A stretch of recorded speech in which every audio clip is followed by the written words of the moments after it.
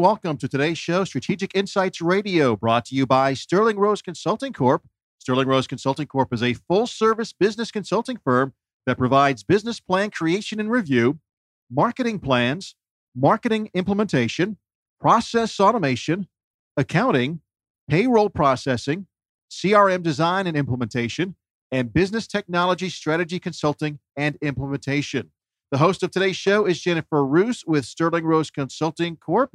And Jennifer, I'm excited to start off the new year with a great show. You've got a wonderful guest and a very interesting topic. Happy New Year to everybody, and thank you, Mike. And it's good to be back from the new year. I hope everybody had a great time over the holiday. Now, this topic is going to be a little bit different than what we normally do, but it's going to, I think, have a really wide interest by a lot of different people. We're going to talk a little bit about how divorce can actually, entrepreneurship affect divorce and how divorce can actually affect businesses. So I have a great guest today. I hope you guys will welcome her. She's actually a judge and a lawyer. And this is Margaret Washford. I would love to have you tell a little bit about your background. All right. Well, thank you. And Jennifer, we really do appreciate you giving us the opportunity to be your first guest for the first of the year. And this is a very good topic because everyone's aware of the imminent changes in the tax laws. And for example, one of the things that I've learned just recently is that alimony may not be deductible to a payor under a new tax bill. And that's going to affect divorces greatly. We have a general trial practice. I'm Margaret Gettle. It's Margaret Gettle Washburn, PC, in Lawrenceville. We are dedicated to family, juvenile law, criminal defense, personal injury, and representation of injured workers. And happily, we were voted Best of Gwinnett for legal representation for 2016. One of the things that I think helps us get voted Best of Gwinnett, though, is that we do devote ourselves to helping people through crisis. And one of the things that, being in family law, that's what you find, families in crisis. I know that in the case of business, because one of the issues these days is a lot of businesses are owned now by entrepreneurs. And going into that entrepreneurship, and I know this from a personal standpoint, is that it's very taxing. It's taxing on relationships. It can lead to divorce because you're working long hours. You're spending lots of time away from home. You're literally depleting your bank accounts, and it's very risky. You are literally putting your entire family's wealth and trust and just security on the line every single day. And you can either be a great success or you can end up in bankruptcy. And it is the biggest, out of all the things, it's kind of funny. It's like, I don't play in casinos very often and I don't do things like play on the stock market, but I'm an entrepreneur. I am one of the biggest risk takers out there. I'm a gambler. But everybody knows you're a very successful one too. Yeah, but it's still a gamble every day. It's a roller coaster. You can have your best day and your worst in the same day. And you just have to get past that. But the reality is entrepreneurship is a huge gamble. And it is. One of the things that we have found in representing particularly our ladies that are going through a divorce is that women can be penny wise but pound foolish. And just as you said, a woman may just almost decimate her own personal accounts just so that they can get ready to launch their business during a marriage. Mm-hmm. But then when the divorce happens, they will become penny wise and pound foolish about hiring lawyers and hiring outside resources to help guide them through that process. But divorce is just not fun. And particularly when you're looking at the resources of the wife, the entrepreneur wife, or maybe who's getting a divorce from an entrepreneur husband, you have to be able to have people and resources that can help you value those businesses, those assets, bank accounts, professionals that can help you with wealth management and asset protection. And for example, your company and the way that your company is able to help reach out and manage these people through their development and getting them out there and getting the way your company helps get people back out there into the workplace. Well, one of the biggest things I know when a divorce does happen, if that's the route that you end up taking and you are one or the other or both are entrepreneurs, then it becomes very complicated. Even if whether you have children or not in the marriage, having a business is sometimes that's worse than having a child because you have to do what's called equitable distribution. Equitable division of those assets and setting up a marital balance sheet is what we call it now. And here's the thing that I have seen. Women, we tend to think we can do it all because we do. I mean, we're the ones that get the kids up in the morning. We're the ones that get to work. We run our own companies. We pick up the dry cleaning. We get home. We pick up the groceries, put up the grocery. I mean, women tend to do too much. It's still very much a man's world and a woman's world in those respects. We just take those duties on, and everybody's happy to let us. So, and the other thing I have found is that a lot of our ladies are often embarrassed. Why couldn't I do it all? Why is this marriage ending up in a divorce? What did I do wrong? A lot of times they want to take a sense of shame. They want to be, they want to take possession of that failure of the marriage as if they were the only ones that contributed, whereas, of course, it's a two-way street. A lot of times we have ladies that are dealing with husbands that have drug and alcohol problems, mental health issues, and then just as you said, that having your own business, having to divide that up, that can be similar to a divorce and custody battle over the children. We've got several ladies we represent now, lawyers, doctors, dentists, who not only are being attacked on the financial issues, but we have seen some interesting websites lately where husbands are going online. And we even found one website, Husband Dirty Tricks. I mean, it was amazing, where the husbands have learned how to take a temporary protective order out on the wife to get possession of the house and the children to go ahead and get a leg up in the divorce before the divorce even gets filed. And as you said, we've got one lady that did end up going through a bankruptcy, even though she had been awarded hundreds of thousands of dollars in the divorce because she was having to fight the husband on those types of things. We've got several examples whenever you want to cover that. Well, let's first talk about in the case of what could be deemed a marital asset in a business. Well, let me give you an example. We had a lady that we represented who was getting a divorce from a recently retired NFL player, football player. And a portion of the football player's pension and retirement had been acquired during the marriage, but a portion of it had not. There were some assets that the wife had acquired through her funds from her first marriage. She was building up a spa, a skincare spa, and she had her own spa suite in a local salon. But she had developed that salon through funds that were premarital. The husband was claiming that his retirement plan was premarital, and the parties had entered into a prenuptial agreement. First thing I want to tell your listeners, be careful about these prenuptial agreements. They are considered legal in Georgia. They do set out what is subject to being divided in a divorce and what is not, whether or not someone's going to get alimony, whether or not someone will not get alimony. And unfortunately, my experience is that the Georgia courts have taken very hard lines on these prenuptial agreements, even if there has been a misrepresentation of what the husband's assets may have been, even if there may have been fraud, which is hard to prove. But if you enter into these prenups, you're probably going to get stuck with it. So what we did in that particular case was try to show that a portion of that retirement account was marital property, that the wife was entitled to have that on the marital balance sheet, to have it be divided. And we filed a restraining order with the court and asked that the husband be restrained from actually liquidating that retirement account. We found that he was going into their investment accounts, liquidating their joint accounts, liquidating his retirement account. And we were actually able to get the court to give us an order to prevent the spoliation or the destruction of those accounts. Assets acquired during the marriage, you would think, are marital assets, but you have to look at what was behind that asset. Where did it come from? Was it from premarital funds? Was it from another marriage? Did someone inherit some money and purchase something during the marriage, a house, a rental home? And it's always a good idea, get an accountant, get a forensic accountant, and get an accounting of all the financial transactions, and be careful about signing any prenuptial prenups. Well, I know a friend of mine recently went through a divorce, and she owns a marketing company and that she started about 5 years ago, that she started before her marriage to her husband. And during the marriage, she put in about $20,000 worth of marital funds into the company. Then she put in a lot of effort. She actually increased revenue dramatically over the course of their marriage. And at the time of the divorce, her husband fought her for the $20,000 in marital property that she had put in.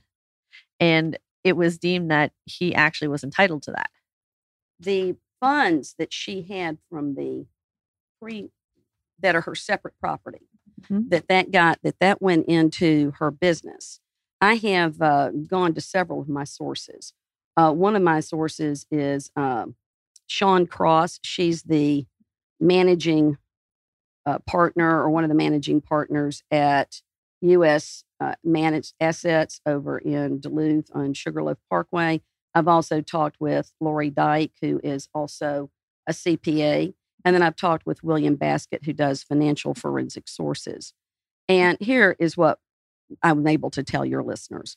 Never commingle an inheritance with joint accounts. The problem is once you inherit some money, if you put it in any kind of joint account, that becomes joint property. It loses its character as separate property, and it will have to be shared. It is subject to equitable division in that divorce. That's why I was saying, for example, if you own a home or a rental property prior to a marriage, keep that in your own name. Do not put that in the name of your spouse.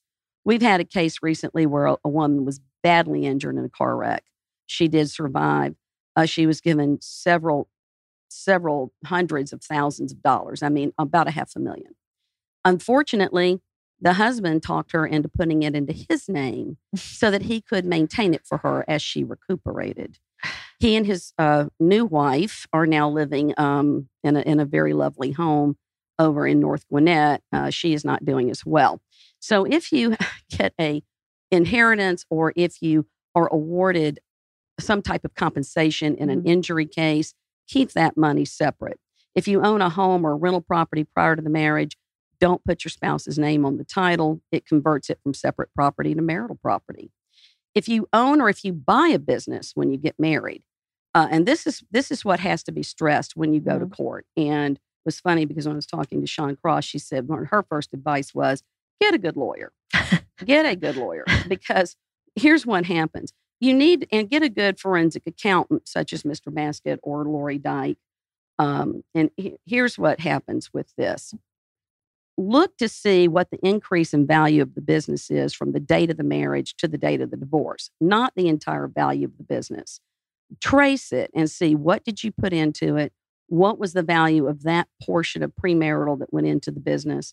And then what is the remaining portion of what actually became the increase in the value of the company? That's the only part that is subject to being divided with the spouse, not the entire value of the business. But now, if you take your funds and you start a business, again, try to keep it separate. But if you start a business during the marriage and you're using marital funds to start that business, then of course the entire value of that business is subject to being divided. Well, how about one even more complicated than that? How if you start your business with your spouse? Well, it depends on what it is. I've looked that up. For example, what if it's a professional services business? For example, two doctors who get married, they not only have a marriage, they have children, but they also have a medical practice together. One doctor goes on to manage bringing in more and more locally owned emergency room type places, doc in the box type places, emergency care, that sort of thing. The other doctor, the wife, ends up really more at home. And even though she's college educated, she's got her medical degree, she runs the home, right? She runs the children while dad doctor is out running the company. It is subject to being divided. Even though mom was at home, the overall value of that company, dad still has to share with mom, because mom was running the house so that he could acquire the businesses. Fair enough. I mean, in my case, we actually ran the business together. So not one was at home or vice versa. It was literally running it together. Well, we had one of those. I don't think that she'll mind that. I'm not going to say any names, of course, but it was a floral company. And wife was very successful, eye for design. Husband was successful in running the business, running it, the computer management, dealing with the accountants, dealing with the business transactions. The wife made the trips to China, other locations to pick up the product that was distributed and went into the designs that they marketed to various locations like, Target or Hobby Lobby, that kind of thing. Mm-hmm. In the divorce, the husband said, well, I did all of the work. There wouldn't be a company if it weren't for me. We hired a forensic accountant and we hired an expert witness who is in Lawrenceville. His name's David Still, and he valued the company. Mm-hmm. He valued the company and he valued the contribution. He found that it was equal. But that the wife, because she had the eye for the design and frankly was healthier. Now, just, healthier, physically healthier, that she could actually continue to run this company. If a company can be purchased by someone, it is an ongoing business. It does maintain a value. Mm-hmm. Whereas a lot of times personal services such as yours, if you go out of business, you just go out of business. But your company is something that can be sold. So is hers. She ended up buying him out, but keeping him employed there. So he was bought out, but paid a salary. How did that work? Well, they're still in business, so Wow. it must be working pretty well. But you have got to be able to get along to do that. Yeah. Don't get me wrong. When my ex-husband and I worked together, we worked well together. I would not say that I would ever work with him again. So. If the fun thing is when, such as the two doctors, is when they do stay together and they run the business together, is when one of them remarries. Mm-hmm. Not so much fun. Probably not. Not so much fun. Exactly. We had one recently. We represented just a beautiful lady. Had a degree and a postgraduate degree. Husband worked at a very well-known law firm, mm-hmm. and husband met a paralegal at another law firm. The interesting thing for us in that case was we had to value the husband's shares of that particular law firm mm-hmm. versus the wife's shares that she would have acquired had he stayed with her and had they continued to have that asset of his portion of the law firm. But because he chose to end the marriage at the end of a certain year, it created all kinds of problems with regard to taxes and division of property. And how do you value the wife's contribution? And how do you value the husband's business? And again, you have to hire expert witnesses. And the reality too, taxes can become very complicated as well during the divorce process, especially in entrepreneurship. So with figuring out not just the value and the income statements and what actually is the value, what is actual property versus what is service that's been provided, what's worth on time and money and actual real property. You also have the issue of now, how do I split the tax situation up? And here's what really happened with that, Jennifer. And this was one of the first times, and I'm looking at Alex, my paralegal. This is one of the first times we'd seen this, but there was a very clever manipulation by the husband to stop paying taxes during the marriage. Now, let me say this. How did he do that? Thank you.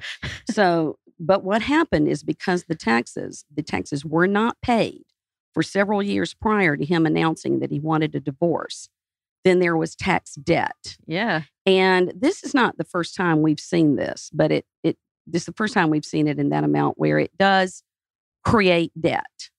And I'm telling you again, we've looked online, husband dirty tricks, or maybe even the wife dirty tricks, but not paying taxes for several years will cause the creation of debt.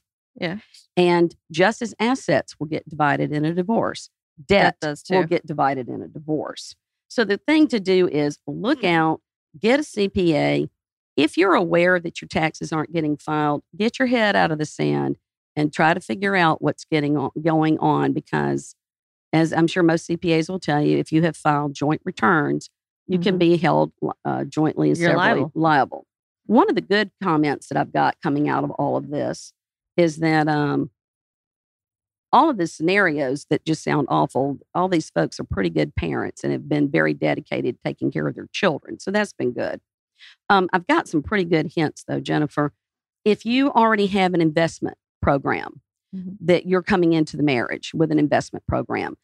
Quit making contributions to that program once you realize there's going to be a divorce. Just stop. And also, maybe when you get married, stop making contributions to that particular program and open up some new investment portfolio, because that way what you had coming into the marriage remains separate property and it remains yours. And then you don't have to start tracing and dividing what was your premarital asset and then what was contributed to it during the marriage. If you just close that particular account, then it maintains its separate property.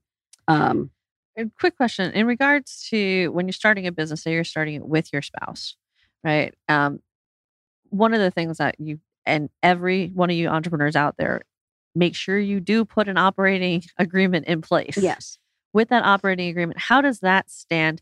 Because I know in my operating agreement, one of the things we did do is put a succession plan, and also in case of divorce, in case of other issues, in case of death or divorce or illness of some kind, what would happen next? How would the division of the company be set? Now, how does that stand in court? It does. The case that we were referring to earlier with regard to the floral company, that is exactly what they did. They created an employment agreement, and they relied on the employment agreement during the divorce and for the division of the asset, but also with the help of the broker. We treated it as not only just a divorce, but dividing up the company. So we hired a broker who engineered the sale between the wife and the husband, the wife buying the husband back out. And they did use a new employment agreement so that they would be able to avoid any problems going forward. But yes, employment agreements are very important, even between the spouses. You set that up. What's going to happen? It's almost like a prenuptial agreement.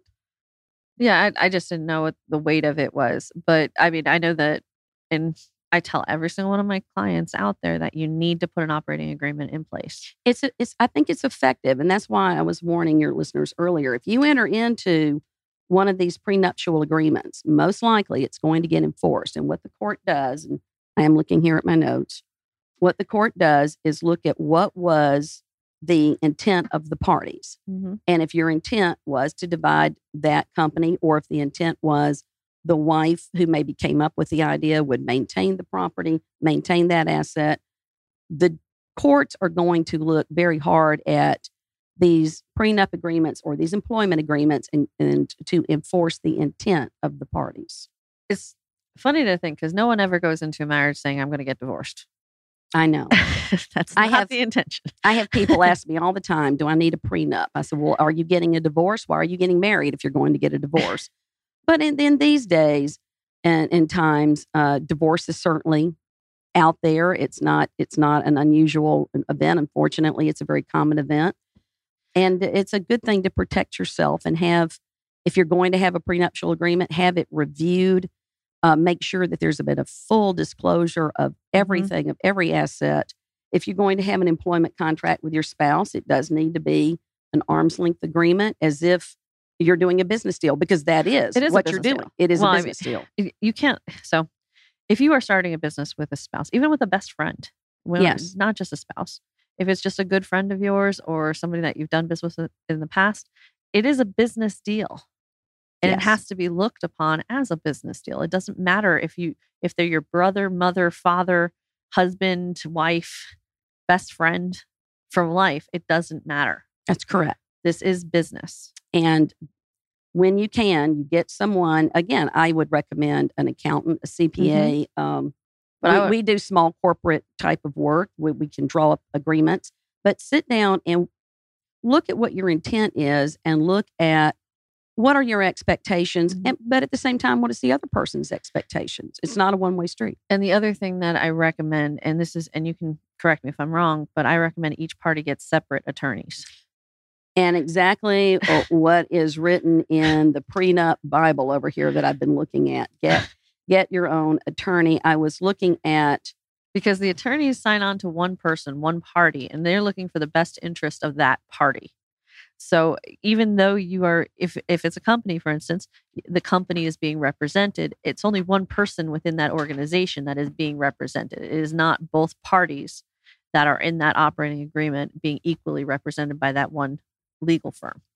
It's interesting you bring that up. I was looking at some notes from Lori Dyke and Marty Barron, who are at IG Forensics, and that is one of the things they said exactly. Review your tax consequences and consider new advisors. Do you really want the same CPA or investment advisor who's been helping your spouse? Do you really want that same person? If you're going to go out and hire someone to help you market your company, aren't you going to go get your own marketing firm to do that? Mm-hmm. So what you have to take away from this is understand that, put operating agreements in place. Yes. I do not care who your partner is. Yes. Because especially in entrepreneurship, right? When you start a business, it might be with your husband, but at the end of the day, whoever you go into business with is like being put into a marriage. You literally are going to spend more time with that person than you might your own family. In the case of it being your husband or wife, you end up spending a great deal of time with each other, and the heart. So in that in itself has its own issues, right? So one of the things when you work at a normal business, if you leave apart or you work at home and someone's at home, someone's in business, you're separated from each other for a period of time. You get to walk away from it. You have your own space, your own time, your own group of people you deal with, your own things and interests that you can do on your own, your space. But and you get to leave that at the office and come back home, and you can do things together. Right. But if you're working together, then you never leave it.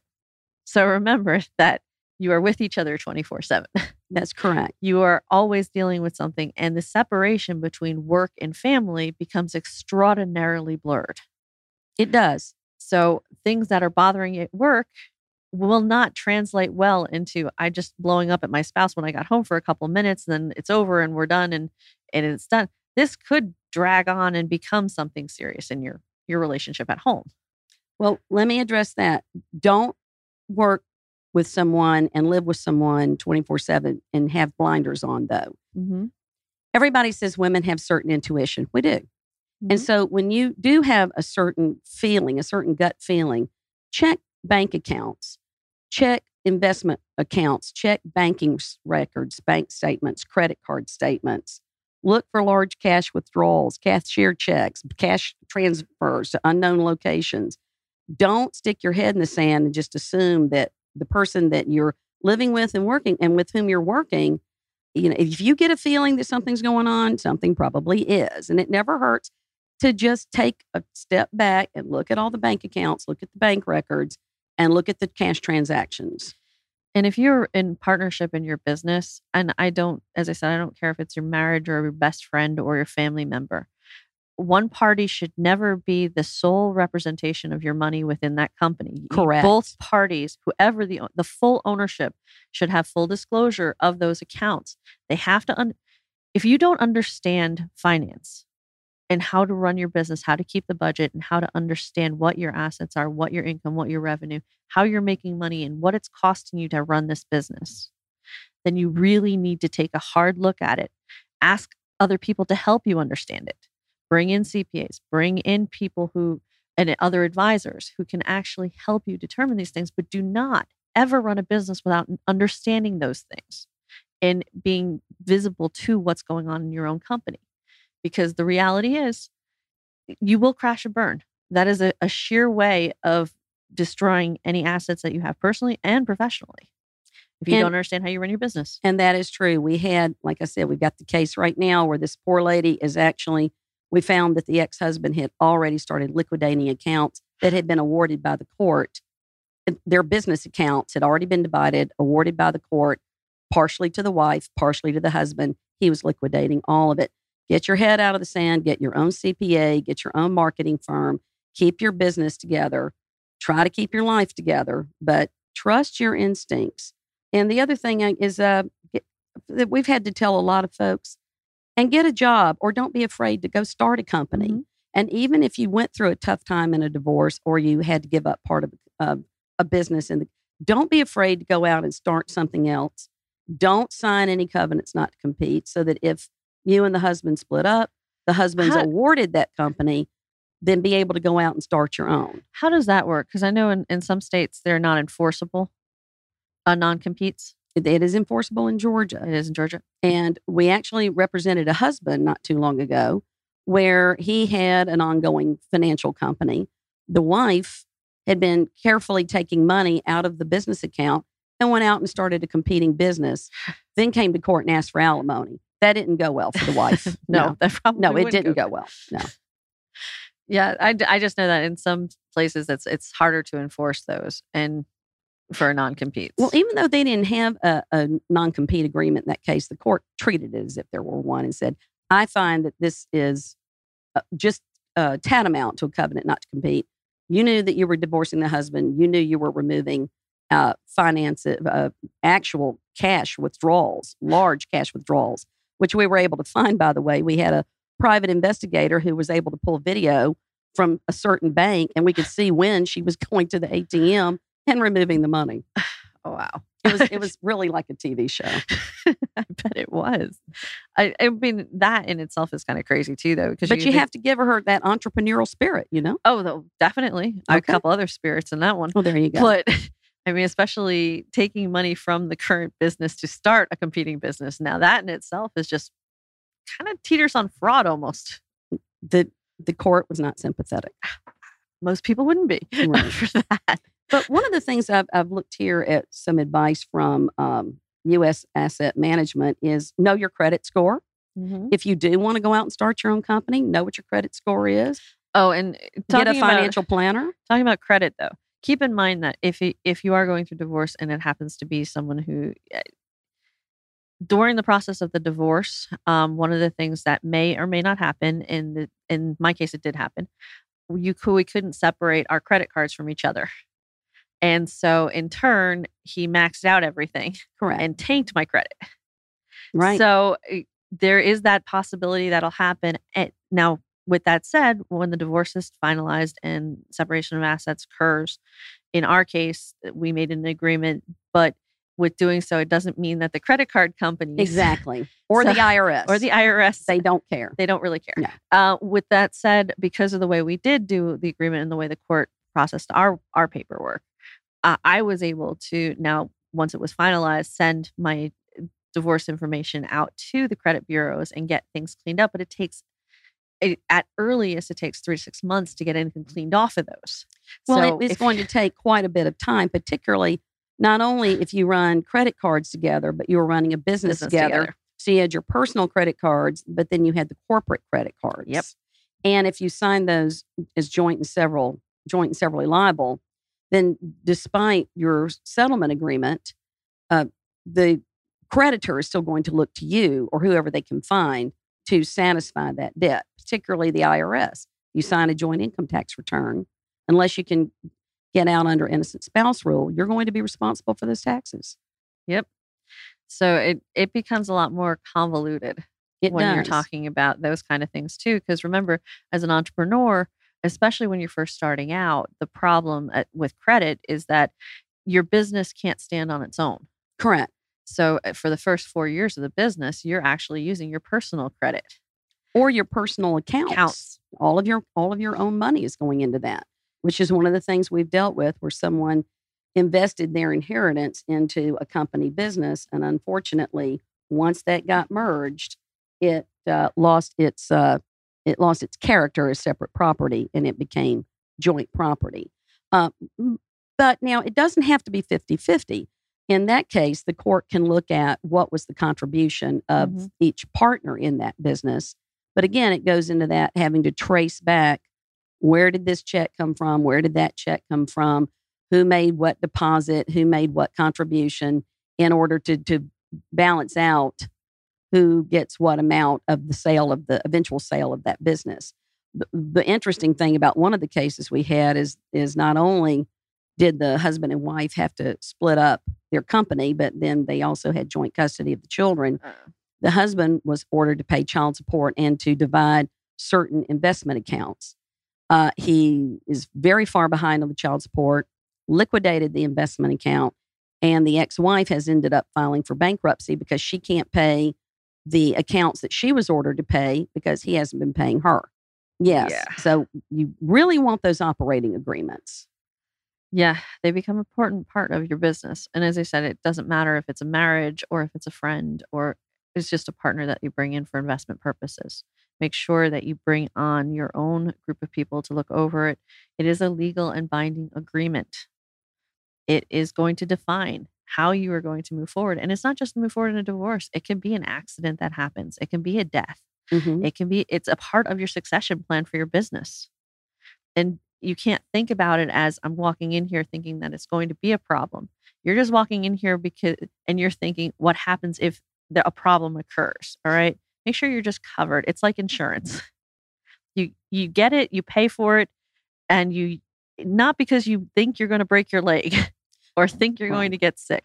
It's because in case you do, And that you don't want to is- pay the extra amount that's going to happen at the end. And that is a painful topic right there, because with the changes in insurance, Yeah. your company has certain abilities to get policies that may not be available to an individual policy holder, but an insurance company may make policies available to a group that are not available to just an individual. So then not only are you looking at getting a divorce and dividing up a business, then you're looking at the aspects of your taxes, your bank accounts, your business accounts, and your insurance. Oh yeah, it's fun stuff. It is. It's always a good stuff. Now, does your company, how do you approach when someone comes to you about marketing their new company? Depends on. Do you tell them about these pitfalls? Oh yeah. One of the things that we talk about for our business is we discuss all the potential risks that occur. So I have a list of people that we work with, different vendors that I know throughout, and asset management is one of them that we actually do refer people out to. We refer people out to business insurance people, to specific personal insurance people, a small group and big group. We have specific group holders that we'll send to, and depends on what state so remember that I have clients in 49 states and 41 countries. I don't send vendors out for the international clients.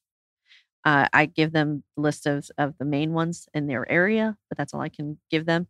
But as far as the ones across the national level, I have different vendors in different states, and even some that work here that can work multiple states. So, and even countries. I have one insurance broker who actually has my clients in Puerto Rico, Brazil, as well as out here. And so you keep a list of vendors. I keep a list of vendors that I've used, that I trust, that have worked well with my clients, that I can actually give to my clients and say, look, okay, here are the things that, and it's almost like a checklist, right? When a client, and we'll talk about a business client, for instance, right? For a business client, they come in and they want to start a business. The first thing that we talk about is, let's get some legal representation for an operating agreement. Second, we talk about what insurance is. Errors and omissions, business liability, cybercrime, and depending on the business, loss prevention. We talk about human resources. We talk about the fact that, and that's all on the insurance side, just to make sure you're covered on everything, right down to any kind of harassment and employment law issues, illegal representation, not just the fraud stuff and the big stuff, but the little stuff can really cause you major issues. So someone thinks that they were wrongly let go, they can come back and sue you. Right. And if your insurance doesn't cover that, you will have to foot the bill. One of the things that I think has been good about being in the Gwinnett Chamber, and one of the things you and I have discussed, is being able to have that vendor list. Mm-hmm. I mean, I am right down to even when we have ladies that have gotten a divorce, they're not entrepreneurs. They've been out of the workplace. They have to learn how to just to develop credit. Yeah. They have to learn how to get a job. One of the things that Sean Cross has said at U.S. Management is get a job. And she said, even if you haven't worked or you haven't worked in a very long time, you have not gone stupid. You have not gone blind, and you have skills. Get a job, and every dollar that you earn is a dollar you don't have to pull out from savings. And one of the things that we have had to educate several of our clients on is even how to buy a car. Mm-hmm. So, I mean, we've even had to come up with vendors that I can call and say, I have Miss Smith. She just went through a divorce. The car has got 90,000 miles on it, and it has broken down on the side of the road. She's got 3 children. Help. and to be able to get these people back into the workforce, get them a credit score, get them where they have a financial means and ways to even just buy a car. But a lot of that comes from learning how to get back out there, Jennifer. And one of the things that we've been advised is to tell people, talk about that divorce.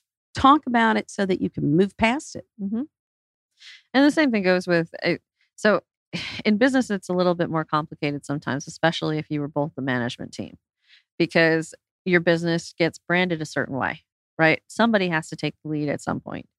And the issues then become, on a marketing standpoint, how do you re-represent your company once the divorce is over, depending on whoever, whether it's the man or the woman, gets it. Because there is going to be a hard separation, and you have to go out to every single client and let them know what has happened.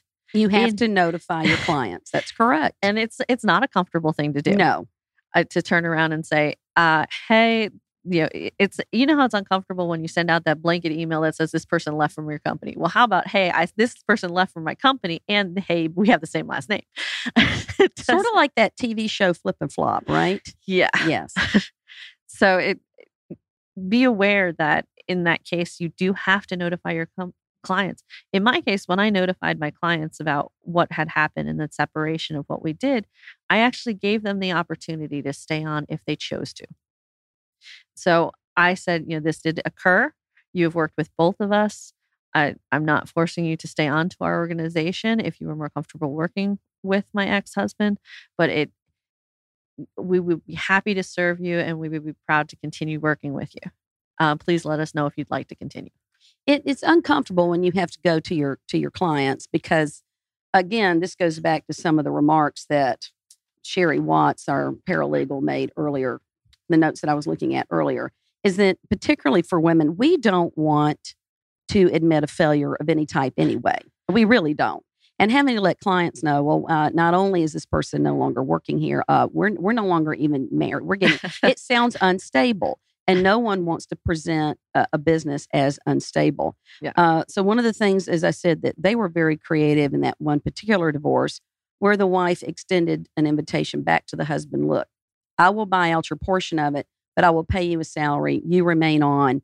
The clients were none the wiser. The company continues to operate. Now, contrast that with a company that I had, the parties were going through a divorce. And unfortunately, they were both very high-powered property management consultants. Mm-hmm. Apartment complexes, corporate management, businesses, parking lots, all kinds of different types of properties, corporate properties, and retail properties that this couple was managing. And that was an uncomfortable split because they were both management. They were both type A personalities. They both wanted the company. They both wanted the kids. It was a long and hard fought situation. There had not been an operating agreement in that case. See, and there was no covenant not to compete in that case. See, that's not good. See, at least when we put ours together, we put that operating agreement in place right off the bat. We actually had a non-compete put into place right off the bat. But one of the interesting parts for us is that we are both type A's. Right. So it did make it a very uncomfortable situation, and there was no way of extending either one of us a chance to work with the other going forward. Well, now, was there in that agreement, was there anything that specified time or location, mileage, place and time as far as where the husband could relocate, or could he have a different business but certain number of miles away from your company, or he had to have a different name or anything of that nature? Because when you have two people getting divorced, most of the time they have the same last name. We do have the same last name. And I kept my last name because that was a part of the brand of my company. Exactly. And that we specified that part didn't matter to either one of us, actually. Mm-hmm. But again, that is an important thing that you have to look at when you're doing this. We made an agreement beforehand that the use of the name is not a problem either way. Okay. That is part of the brand. But what we did do is specify it in our divorce decree that I was keeping it for branding purposes. Keeping of my business. that name. Keeping right. that name because that is how my business is branded. Because most of these covenants not to compete, I do know that the courts are going to look is it reasonable in space and time? hmm And in our case, because my company is an international business, the space and time is he can't be anywhere. so, so the reality is it's a true non-compete. He can't actually compete in any of the levels of what my business does. And he doesn't. He has a completely separate business that's outside of the realm of what we do. There is only a slight little bit of crossover in regards to the fact that we do services industry that he works in, but we don't do anything for his industry that we wouldn't do for any other industry. The one thing that comes to mind, an interesting case we had, is where the wife was a highly successful real estate agent in her own right, but guess who the broker was that held the license? The husband. Exactly.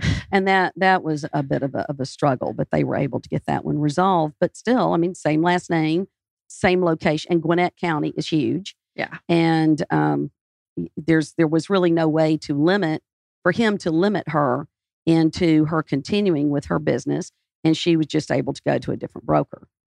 Yeah, in this case, it's not the same. But he asked for alimony in that case.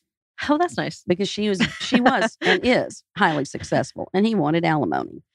Yeah, in our case, there was no alimony going on, but it makes it interesting. But what you can take away from this is be cognizant of what your company makes and how it's run. Both parties, not just one person. And don't, and I know all of us get in this rut, right? It doesn't matter, again, if it's your husband, wife, girlfriend, best friend, mother, father, sister, brother, cousin, it doesn't matter.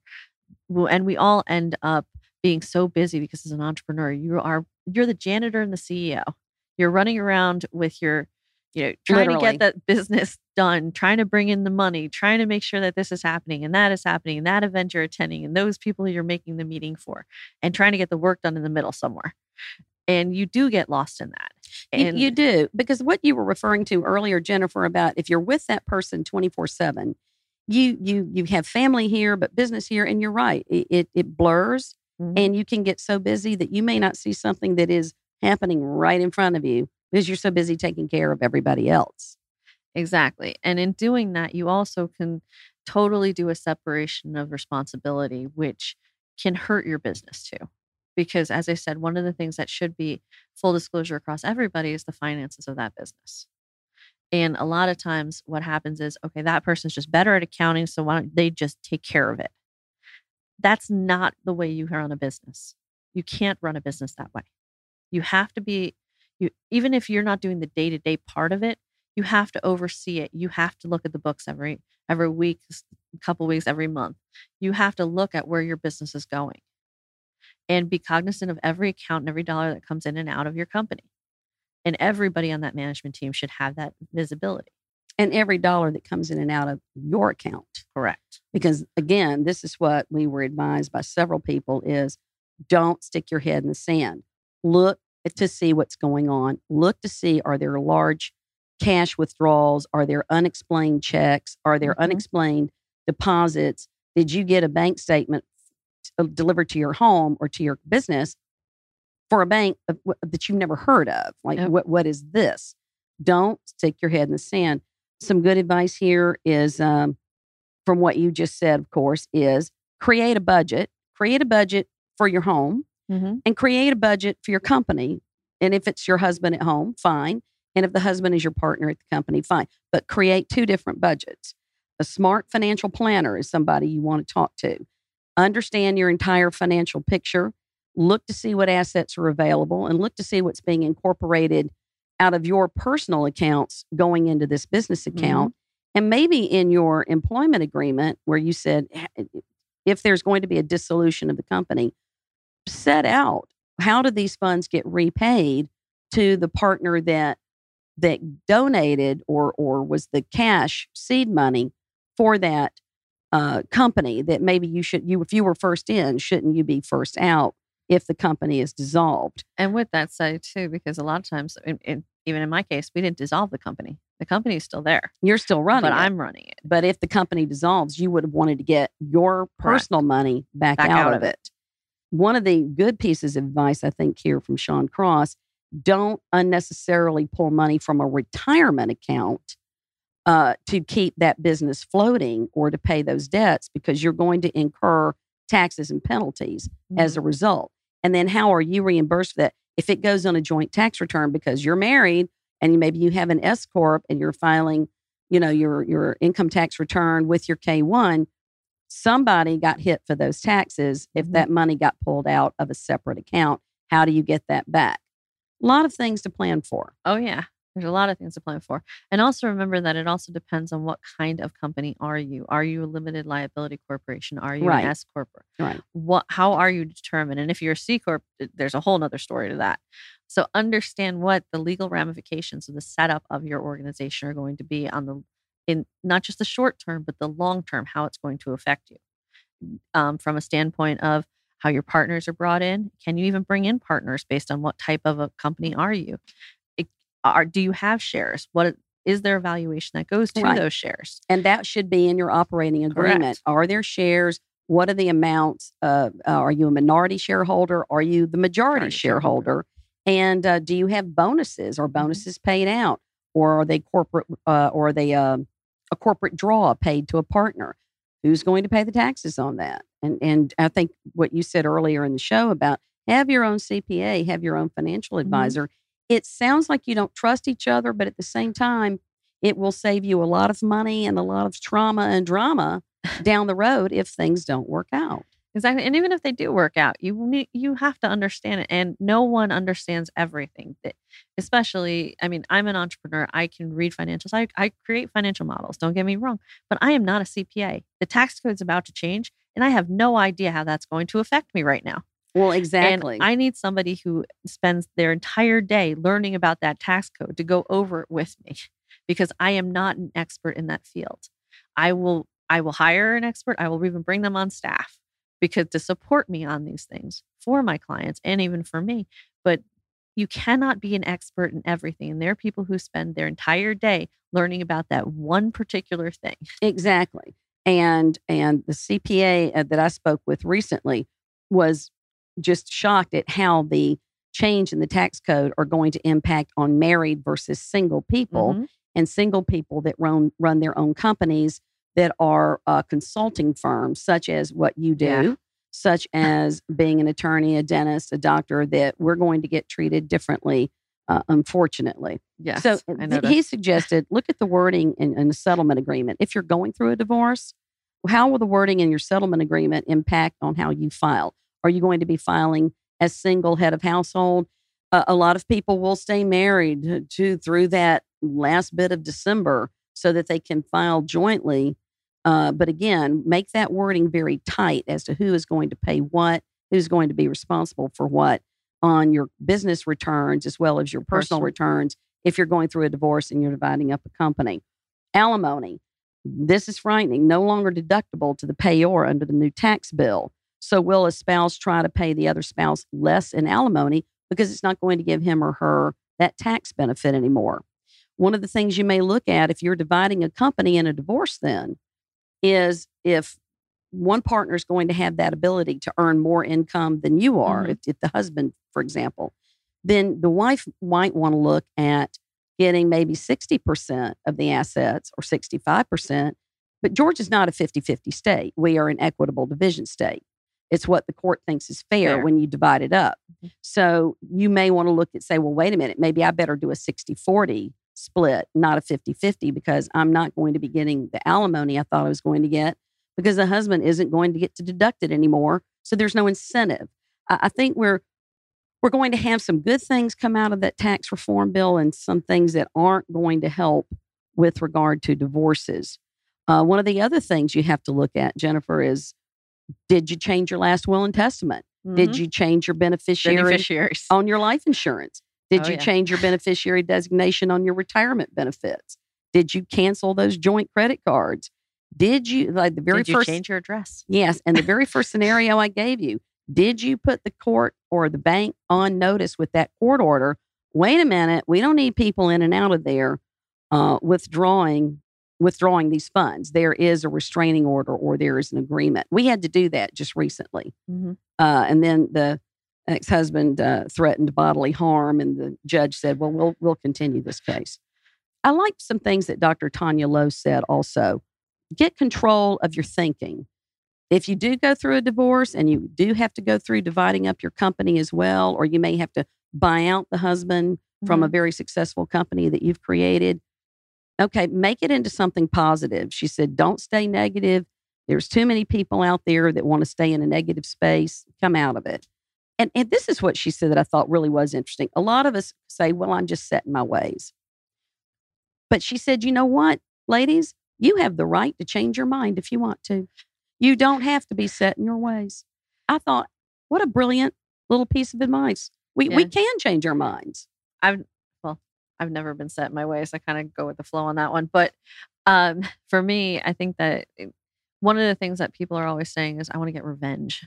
That's the worst thing ever. And she said, you've got to get out of that. That is absolutely terrible. You can't grow from revenge. You can't. And one of the things somebody once told me, and I don't totally agree with this statement because I don't really believe in revenge necessarily, but it is kind of the funniest comment, right? The best revenge is becoming a success. Yes. So it can't be a focus on what the negative is. It has to be a focus on how to take this to the next step, how to take yourself and make something out of what has happened. It doesn't define you, the divorce. It doesn't define you losing the business or gaining the business. What it does is what you do next. Right. Is what's going to define you. And I think that's been very helpful. The scenarios I gave you, the 2 doctors that were getting the divorce, the 2 lawyers that ended up divorced. I don't know if the husband's doing all that well anymore, but the wife is doing great.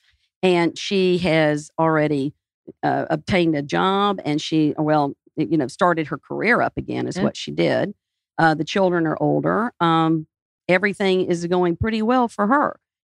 It sure did hurt at first, but she's doing much, much better. Well, I mean, just in my business alone, when the divorce occurred, right? I told you we had to go out and tell, and this was before we were divorced. I had to go out and tell my clients that my ex-husband was leaving the company and that this was about to happen. And in the process, I lost about a third of my clientele. Now, why would that have impacted? Because you're still you. I'm still me, but I didn't work on those particular projects. He was the primary on those projects.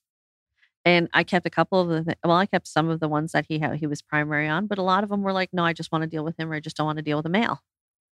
So and that is a way that it does happen. So I had to build back up from there.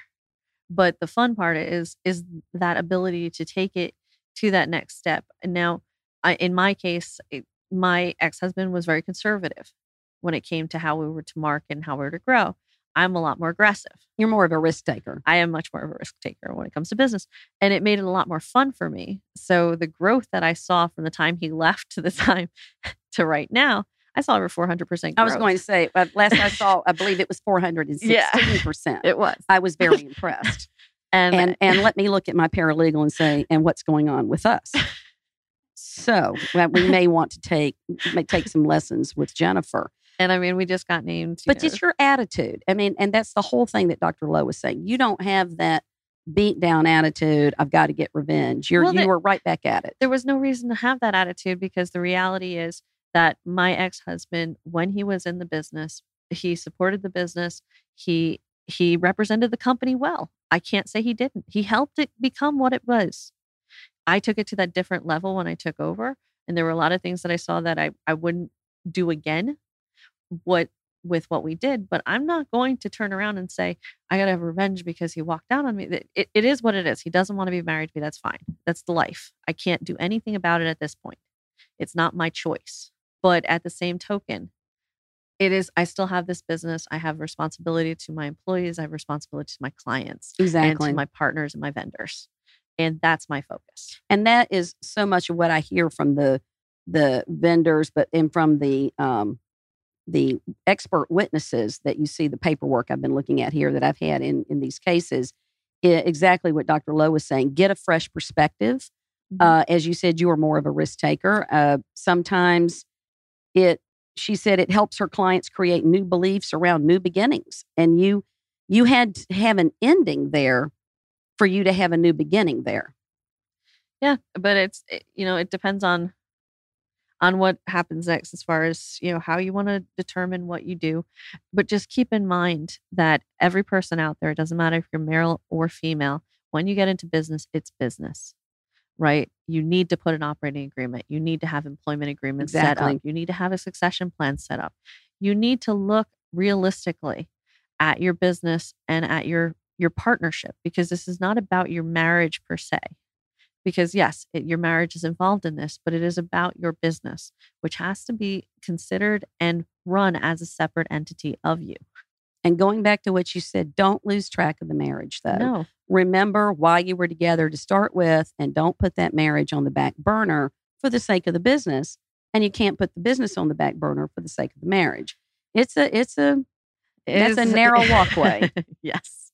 And unfortunately, I saw a stat just before I came in here saying that the normal rate for entrepreneurs getting divorced is 5 times that of a traditional marriage of 2 separate W-2 employees. All the more reason to be prepared. Yeah. Wow. A lot of great information. Margaret, for those that would like to maybe reach out to you to get some more advice or look into your services, would you like to give some contact information or a website for your firm? We are at Margaret Gettle Washburn PC. That is where we can be reached. It's washburnlawoffices.com. Our telephone number in Lawrenceville is 770-963-1105. And we are at 4799 Sugarloaf Parkway, Building J in Lawrenceville. Very easy to get to. We also have the benefit of having Alejandra with us so that we can help anybody in our Hispanic community. And you talk about entrepreneurs in Gwinnett County. There you go. So we're always anxious to reach out and help. Margaret, thank you very much. And also thank you very much, Jennifer. This has been Strategic Insights Radio on Business Radio X. To find out more about Sterling Rose Consulting Corp., you can contact them at 678-996-1312 or visit sterlingroseconsultingcorp.com.